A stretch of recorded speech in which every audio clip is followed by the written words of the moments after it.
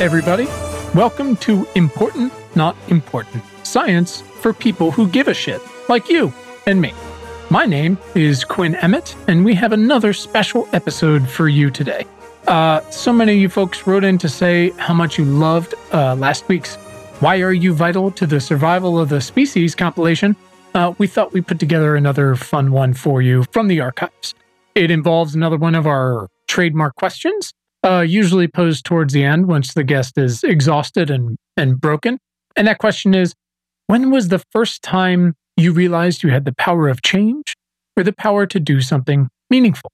And as we always get into, that could mean something when you stood up alone against evil for the first time, or better yet, when you found your people in a new community, found a discipline you were excited about, a mission that drove you. Our guests are out there, as we always say, on the front lines of the future, fighting for a better world. And I just love to find out how and why they got started. What was the spark that lit that fire? So same thing, we've done 122 conversations. So we put together a few of our favorite answers in this first collection with many more to come. Some quick housekeeping before we get to their answers. As always, you can send us feedback on Twitter at important.imp. You can email us at questions@importantnotimportant.com. Spend all day responding to this stuff, and I just love it. You can join so many other folks, tens of thousands of CEOs and investors and activists and journalists and policymakers, designers, writers, at our free weekly newsletter. That's at importantnotimportant.com. It is the most important science news. It's analysis you won't get anywhere else, and action steps once a week for free. Read it all in 10 minutes. Super easy. Comes out on Fridays. You can find a new impactful job with our guests on that front lines of the future at importantjobs.com. If you work for a company or an organization or a lab that's already doing that work, you can list your open roles there for super affordable rates and get them in front of our entire community. Folks, if you're proud to be a shit giver, if you love being a part of this group, you can check out our sustainable t-shirts and hoodies and stickers and coffee mugs and more at our store at importantnotimportant.com/store. And of course, if you enjoy these answers, go back and check out the full episodes throughout our tenure here, from climate change to public health. You can learn so much from these folks. I know I have, and I continue to every day. And of course, hit the subscribe button so you get all the new awesome stuff coming down the pipe. Finally, this week is brought to you by Alex's Lemonade Stand. Folks, it's almost September, which is crazy, which means it's also almost Childhood Cancer Awareness Month. And folks, whether you are a casual walker, a baller cyclist, or a running enthusiast, you can make a difference for kids with cancer next month during the 9th annual Million Mile. So what is that? Join Alex's Lemonade Stand, the whole foundation, me, participants of all ages, as we try to log as many miles as possible and raise money to help kids with cancer through Alex's groundbreaking research that they support and family support for families, kids with cancer, for travel and hotels and whatever they need. So our goal is to collectively move millions of miles from September 1st through September 30th. Anybody can participate. It's free. It's super awesome. Invite your friends, your family, those remote coworkers you've never actually seen in person. You don't know how tall they are. Invite them to join you. Help fight childhood cancer 1 mile at a time. And here's the deal. Co-executive director Jay Scott, my friend and nemesis, has started a team, and I'm on it. And I've already made a donation, but for every shit giver that actually joins the team and actually logs more total miles than me after September 30th, when all is said and done, I'll donate an extra $500 for every shit giver that beats me. So I dare you. You can register. You can join us at millionmile.org, or you can join our team at the link in the show notes, or you can find it in the newsletter, of course. That's it. Let's go.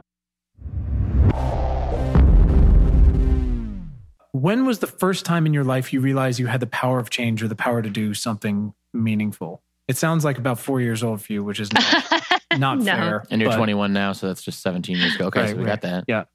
Probably college. And I think a lot of us discover that during college, right? When you can advocate for a position, one position or another. The most recent one is the one you spoke about, which is the Ebola outbreak. I think sometimes being a doctor in a resource-rich world, you have an impact, but the system sometimes can get you down so much. And sort of volunteering during the Ebola outbreak made me realize like every little thing that I'm doing is helping. It's having an impact. And it was very sort of it made me realize I'm glad I went into this field. Maybe I've always sort of felt like I had that power because, I read a lot of, fantasy books when I was a kid. And, there's always like the special child has to find their powers and save the world. And I guess like I always thought like, yeah, of course, like someday like a magic lion is going to come and tell me that I'm the chosen one and I'm going to save the world. And that hasn't happened yet for some reason. But I do think that, we all do have that power, and maybe we don't wait for, the magic messenger. We just do something about it.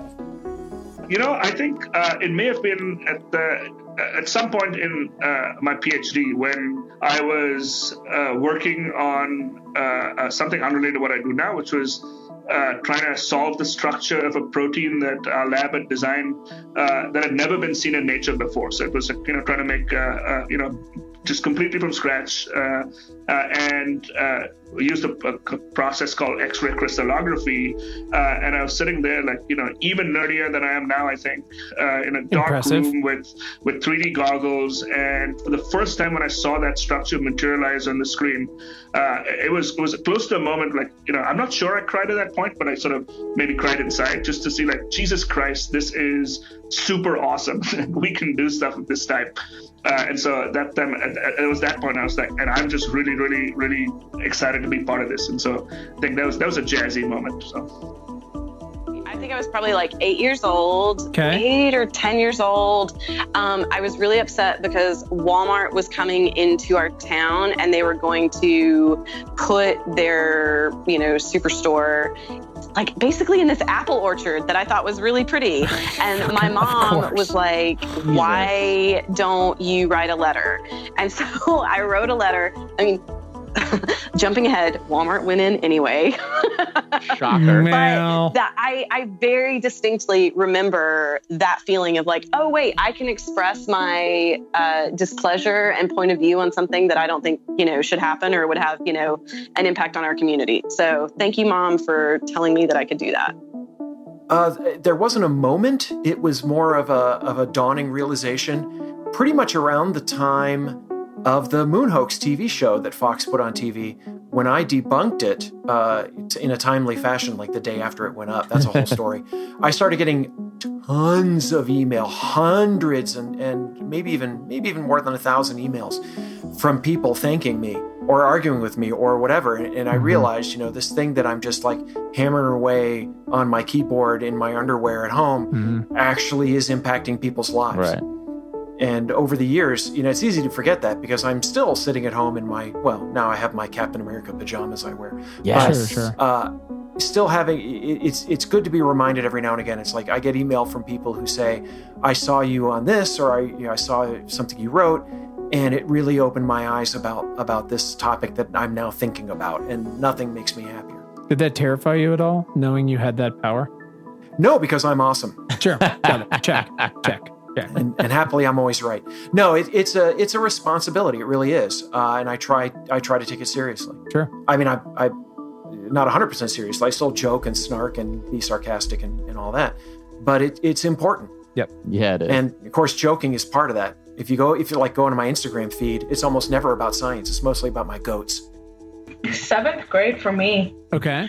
It was my social studies class, and I live in North Carolina, so it can be pretty conservative. Sure. I remember you talking about how much you love it. There was like this one overly homophobic kid in my class, and I would just argue with him every day. Like it would, I don't even know why the teacher let it happen. Like it would take up like 45 minutes of class time every day, like no break. And like people, like they wouldn't be homophobic, but they'd be like on the fence. And like by the end of like a few weeks, they'd be like, yeah, don't be homophobic. like, and like, that's when I realized, like, when you actively speak up for something, no matter how annoying you can be, like, it does influence people. And like, that class went from like being, I don't like mind gay people, just keep it away from me, but to like, stop being homophobic, like, what's wrong with you? Like, there was like a cultural shift. Like, it may have been small, but like, you could see the shift between people. And that was when I was like, fuck, like, people have power and they have influence. And that's when I was just like, that's incredible. What can I do? That is super cool. To learn you have that. Do you know what some of do you remember in your flashes of rage, what some of the arguments were that you used to convince these people? The thing about me, when I get mad, I don't, like, my mouth takes over. Like, I don't remember. They'd be like, God made Adam and Eve, not Adam and Steve. And I'd be like, what? Like, that makes no sense. Like, what are you talking? Like, I would just go off like that. But then I'd talk about the Bible, because that's what I go to like a country school. They'd be like, Leviticus, I'm like, Leviticus also mentions you can't eat shellfish, you can't eat shrimp, you can't have ripped jeans, you can't have more than one type of cloth. Like, what are you doing? Like, you have committed like 17 different sins from the same passage that you're critiquing someone else. Like, what? Like, good for you. That's what I would do. That's awesome. It sounds like it's what you have done. I love it, man. Keep Would have loved to have been please. a fly on the wall for that thing. All right, lady, it's your turn, Emily. Yeah. So, mine was more fairly recent. So sophomore year, I think it was sophomore year. Mm-hmm. My high school has a pretty strict dress code, which I really don't mind. I've never violated it, but it was so sexist towards girls. It was just the boys just had like 2 things on the list, and then the girls' list of things that they couldn't wear was just super long. And I remember it was summer school. I took an art class in the summer. And I just had the most amazing teacher, and she wanted us to do a project where we spoke about something like a social justice change. And we just chose to talk about our dress code because it was within the school. And we thought maybe if we do something really kick-ass, that they'll pay attention and they'll change it. And so what we did was we got these huge pieces of paper and we wrote down a huge list of everything that was on the girls' dress code. And then we wrote the guys' list on a separate sheet of paper. Mm-hmm. And so the list was just humongous for girls, and then the guys' list was really short. And we hung it up in the front of the school. And we weren't allowed to. So eventually our principal came out and he was like, what are you guys doing? You guys aren't allowed to do this. You guys we didn't give you permission.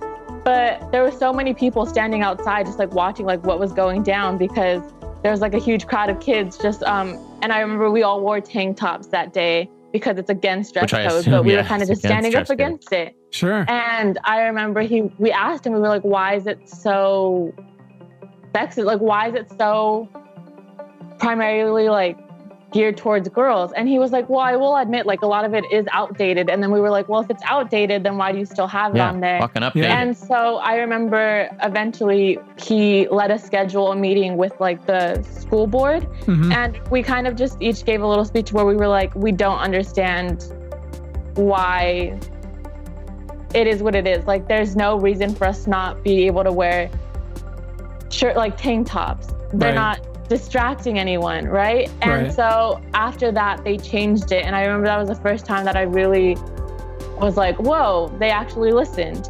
And I think that was a big moment for me. But I will say, even in DC, which was in July, it was like a month ago, marching with everyone and just chanting, I think that really opened my eyes to like, whoa, we can actually do something. I was a big sister, so I used to do lots of experiments on my brother. Is he okay? Yeah.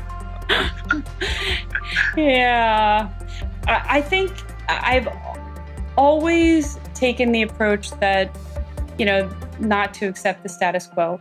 And when I see a problem, I try to fix it. And that's why I ran for Congress, and it's why I founded 314 Action. So I think that we need to realize that we all can make a contribution, and it's not going to be in the same way for everybody, but it does require paying attention and participating.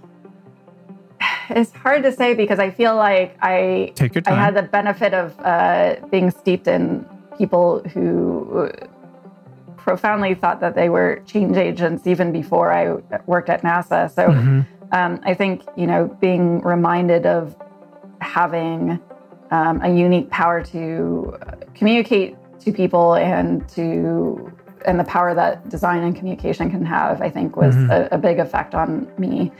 Certainly, I think it's something that honestly, I kind of feel like I experience it every day for the first time. And that's kind of cheesy, but it's true because I think now that I'm 10 years in and have, this whole portfolio of projects and everything behind me, I think honestly, every day I'm sort of still getting that little twinge of, I don't know, just excitement and also disbelief of the effect that I am capable of having. And it's both heartwarming and also, scary from the standpoint of, when you realize that you can have change, you also realize how much you can mess things up for other people if you're not careful.